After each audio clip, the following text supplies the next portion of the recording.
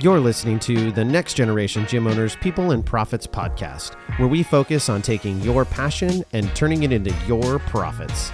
Join us for interviews with business experts, industry influencers, and more. Let's get to it. Hello, everyone, and welcome to another episode of the Next Generation People and Profits podcast. I'm your host, Dan Cotton, and I'm recording an episode. I was supposed to have an interview come on. They ended up not joining me on our call. So I felt compelled to record this episode, and I'll be honest, I'm going to record it, and I don't even know if I'm even going to ever actually post it, but it's just something I've been thinking about and I need to get off my chest. And I'm going to be spending a little bit of time speaking directly to the cheerleading community. This isn't the first time I've done an episode like this, sadly, but it's going to be another one. And I'm going to be talking about, I'm not going to talk too much about current events in cheer, but it is related to a current event in cheerleading. And at the time that I'm recording this, I'm not going to disparage anyone or mention any names in particular. There are some things that have occurred. A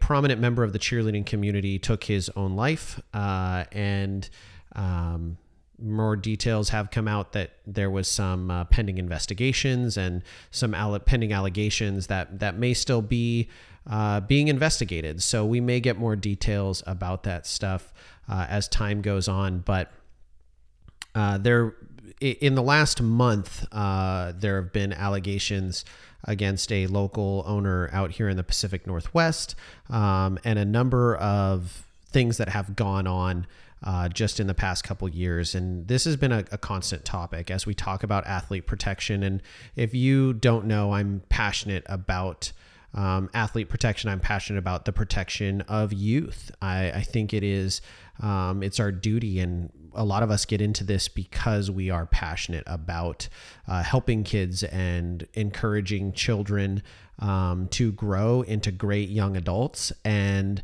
some of the things that we tolerate in our industry or have historically tolerated, they're just not acceptable. And I had this conversation with one of my summer camp staff members. So we had a long drive, and so we were chatting on our way from the airport to camp and talking about some of the things that have gone on over the years, and some of the symptoms and issues I see. And I'm not going to say anything that's too revelationary if you've listened to my previous episodes. So if you have, and you want to hop off, I understand. But if you just want to get it again, buckle up. So we are, as an industry, we are failing. We are failing to protect kids, and we have failed to protect kids for a long, long time. And that I'm saying we collectively, we as an industry, what we have tolerated, what we have permitted, the amount of the people that we have allowed to come into prominence and be put on a pedestal because their teams are successful or their program wins, or they have created talented cheerleaders and have ignored the rumors and the things that we have heard, and even some of the things that have been corroborated, but maybe don't elevate to a level that we can do something about it. And there have been many people who have, in all honesty, people have turned blind eyes to things. People have said, oh, it was an isolated incident, it's not a big deal, and have ignored things. And this is not just on a governing body. Anyone who thinks that we are going to go from one governing body and create a new one and all of these problems will be fixed is delusional. It is not true. It will not happen. Governing bodies and governmental regulations are not going to be the answer for protecting our kids. It's just a fact. It's not going to happen. It's not going to change it. If it was, then the laws that already exist would be changing this problem. People would not sexually abuse children, physically abuse children, because it is already illegal with some very, very stiff penalties. So simply having a cheerleading organization say that you cannot do these things is not actually going to stop the root of the problem. The thing that is going to stop the root of the problem is all of us as a community being actively engaged in not allowing coaches and athletes to be placed in circumstances where there is the temptation and the risk of offense. Okay, you cannot allow that to occur. When you do, you open the door for risk. This is the same as driving in your car without a seatbelt. Okay, when you get in your car and you drive, the highest probability is that you're going to get where you're going without getting into an accident. So why do you put on your seatbelt? You put it not just because it's illegal. Okay. People aren't putting it on because it's illegal. Yes, there is a citation involved if you get pulled over and are not wearing your seatbelt, but people put on their seatbelts because it is an ingrained habit that we practice from a young age, and we are taught to do it for safety. It is a safety restraint. Well, we need to build those safety restraints into our gyms, into our staff culture, into our athletes' culture, and we should not tolerate anyone coming in and violating those safeties. End of discussion. Full stop. Those are the things that we need to be doing. We need to set a standard, follow a standard, and not tolerate it at the owner and coach and parent level. And if we are looking past confirmed allegations because we want to win a world championship, or because a certain choreographer is really, really good and is going to help us win, and we know that they don't talk to our kids the right way, and we know that they don't do things the way that we want them to do it, for what we think is the right way to treat kids, but we ignore it because we think it's going to help us win, then we're being a part of the problem. We have to do better. We cannot continue to tolerate these kinds of behaviors. And it oftentimes starts with a small transgression. In most of the circumstances of child sexual abuse, these things build up and occur over years and years and years. The reason that these investigations happen and you hear police make the statement after an arrest is made or after things are made public that they believe there are additional victims that will come forward, it is because when things escalate to that level where there is physical interaction between a youth and an adult, it is very, very rare that that is caught on the very first offense, and that is they jump to that immediately. There is typically a variety of micro transgressions that gradually increase in severity over time. People dip their toe in that bad behavior, and they dip, and then they go a little bit further, and then they take it a little bit further, and then they take it a little bit further.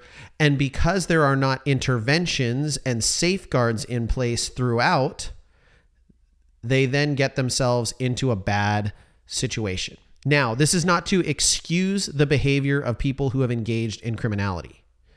Do I fully believe that the vast majority of people within the cheer industry, both male and female and whatever in between, are good-hearted people who would not touch a child in that manner under any circumstances? Yes, I do. I truly do believe that the vast majority of people in our industry are good-hearted people who really want to help kids.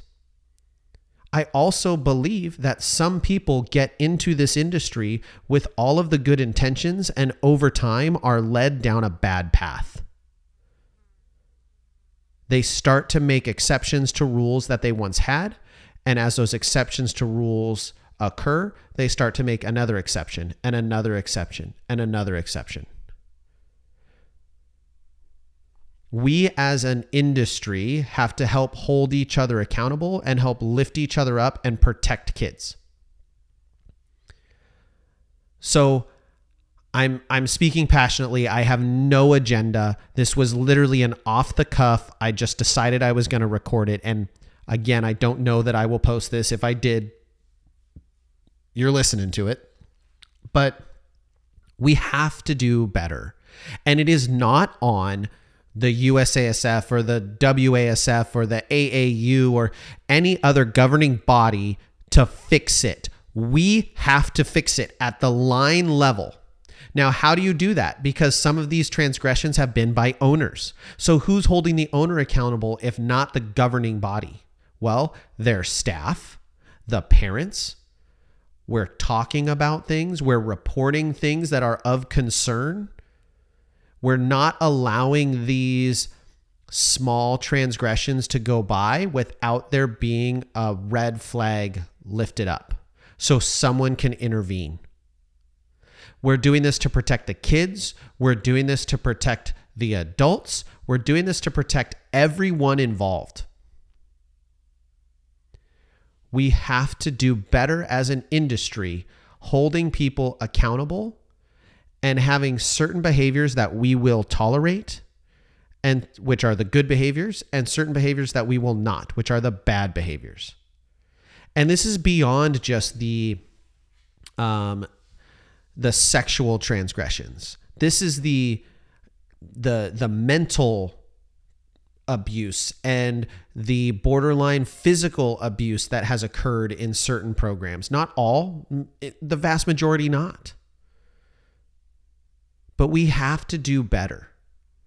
We have to remember that our number one goal in cheerleading is to raise these kids in a positive environment and bring something good into their lives. Because at the end of the day, everyone, remember, it's just cheerleading. It's just cheer. It doesn't matter that much. No trophy, no championship is worth destroying someone's self-worth.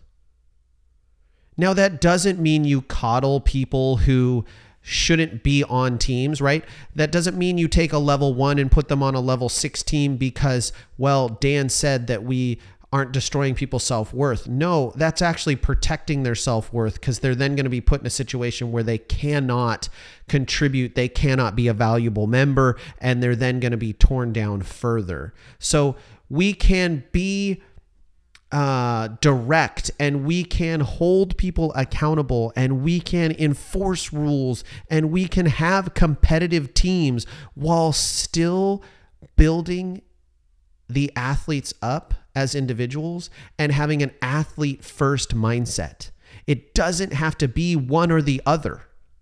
It really doesn't. We have just allowed and accepted it to be one or the other in our industry. And we've taken the attitude of, if you want to win and you want to be the best, then these are the sacrifices that you have to make. Now, I realize I may be hypocritical sitting here telling you that you don't have to do that, because I've never won Worlds.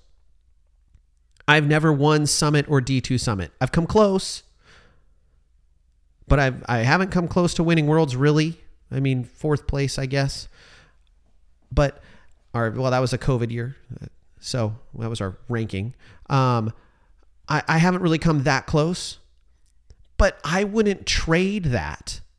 I personally would not trade a Worlds globe for all of the athletes that I get to see successful and better versions of themselves because they came through my program. I wouldn't trade it. And anyone who's ever worked for me, anyone who's ever heard me speak before in person and have me talk about this, this is something I've been consistent on through my entire career. We have to do better for the kids. We have to do better for our staff members. We have to create these safeguards to protect them from bad decisions, from temptation. And if you have 18, 19, 20, 21, 22-year-old staff members, you really got to protect them, especially the 19-year-olds, because they are barely outside the age range 2 years ago, it was okay for them to talk to that 16-year-old. Now it's not. And especially if they're your staff member, that should be an absolutely not. Like within our program, you cannot date someone who is an active member in our program, and you have to wait at least a year after they're not an athlete anymore because of even if they're 1 year apart and they don't even coach, right? They're a tumbling coach over here, and this person was on our level 2 team and they never coached them once. There is still a level of power differential there that you need to keep intact. So you need there to be a separation. Now, is it hard? Yes. Do you want to fire an employee because they have a transgression? No, I'm sure you don't. Good employees are really hard to find. You don't want to you want to avoid those situations, but you certainly don't want your employee to be going to prison because they engaged in an inappropriate relationship with an athlete. Or you certainly don't want to have your gym be receiving reviews online because your coach had a relationship with a former athlete that was maybe outside the realm of being okay, but wasn't illegal. Right? Those are things that are going to make parents go, I don't want to send my child there. I realize that what we do is cheerleading in the cheer industry. And I realize that a lot of what I talk about in my episodes is how to be a better business owner and how to build a better business and how to take your passion and turn it into profits and how to be more successful and all of these things around cheerleading and success and profit and winning and more athletes and all of that stuff. But if the roots of your tree do not extend past that into something deeper, then you aren't going to have deep roots. And when bad things occur, you're not going to have the foundation to weather the storm. You've got to have more to your purpose than simply winning and simply being successful. It's got to be front of mind for you in every decision that you make. Because if it's not, you're setting yourself up for failure. And the last thing anyone wants to be is one of those news stories. So as we move forward, as we look into the future, I'm begging you, please keep this front of mind. Reevaluate your policies. Look at what you allow and you don't allow. And figure out where your values align and what rules you need to have in place to protect the athletes in your program. And protect your coaches. And I will tell you, I don't think that using all of the stock policies that are out there from the governing bodies is the best route. Some of them are not effective. I've said this publicly over and over and over again. I don't think having a rule that coaches can't respond to a direct message with an athlete in a text message, that you can't do that is effective at all. I don't think that's effective. I think it makes things labor intensive and clunky, and it doesn't work. It wouldn't work for me. Today, I had an athlete who had surgery on their knee, and I sent that athlete a text message this morning saying, "Good luck today. I'm thinking of you." Is that inappropriate? No. It's what you should be doing. As a good coach, as a good mentor, you should be doing those things. Could you include a parent? Yes. Yeah, I guess you could. I could have included her grandparents who she lives with. But I was talking to them at the same time. They literally know about the conversation that's being had. Do you need to include a parent every time a kid texts you and says, "Hey, I'm running 5 minutes late"? Or can you respond okay? Right? So there are some of those rules that are in place don't fully make sense. But should you have a rule that says your staff cannot be on Snapchat with their athletes? Yep, 100%. 100%. Anything that is designed to delete and disappear is bad news bears. Don't do it. Don't allow it. Absolutely 150% no. To the extent of I have had staff who've become staff and they're like, wait, do I have to unfriend all of the people I used to cheer with? Yep, you do. Because that protects you. It protects you. As a coach, you should want that protection. I don't have Snapchat. Never will. Not going to do it. No way. Because even having it opens up the possibility that an athlete sends a message that then deletes, and then they can say that it contained whatever they want. Now, do I think that's going to happen? No. But is it a protection for me? Yes. And even if you're not worried about it being a legal protection, hey, I sent you that Snapchat where I asked if I could be the center point flyer and you said yes. Well, there's no record of it, right? So just those are things to consider, right? Social media, those are risks. Do you have rules? And I'm sure you do, about coaches being alone in your gym with other athletes. Do you have rules about coaches transporting athletes places? Do you have rules about coaches staying in rooms with athletes, which, dear God, I hope you do. These are all things to have in place and enforce. And if you hear about these things happening at another gym, then report them to the authorities.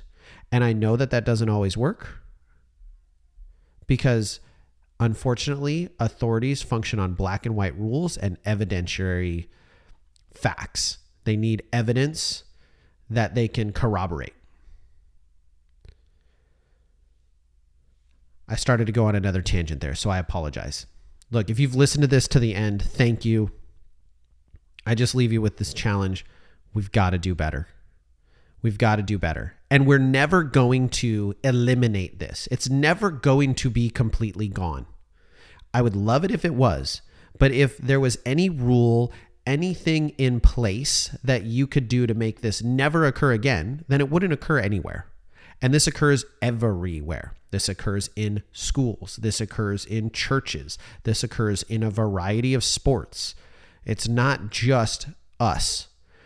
We just are uniquely in the limelight right now. And a lot of this, in my opinion, is past due paying of the piper. Wherever you're at, I hope you are doing well. If you ever need anything, please reach out to us. We're here to help. We're here to help you set up your business for success. We're here to help you grow your business. We're here to support you. Please reach out. NextGen's here. I'm here. You can find me on Facebook. You can shoot me an email. With that, thank you for listening. I will catch you on the next one. Thank you for joining us for this episode of the Next Generation Gym Owners People and Profits podcast. If you would like to be featured on our podcast, click the link in our description to apply. If you're interested in joining NextGen, visit our website at www.nextgenowners.com. And lastly, don't forget to subscribe to this podcast to make sure you don't miss any future episodes. Thanks for listening.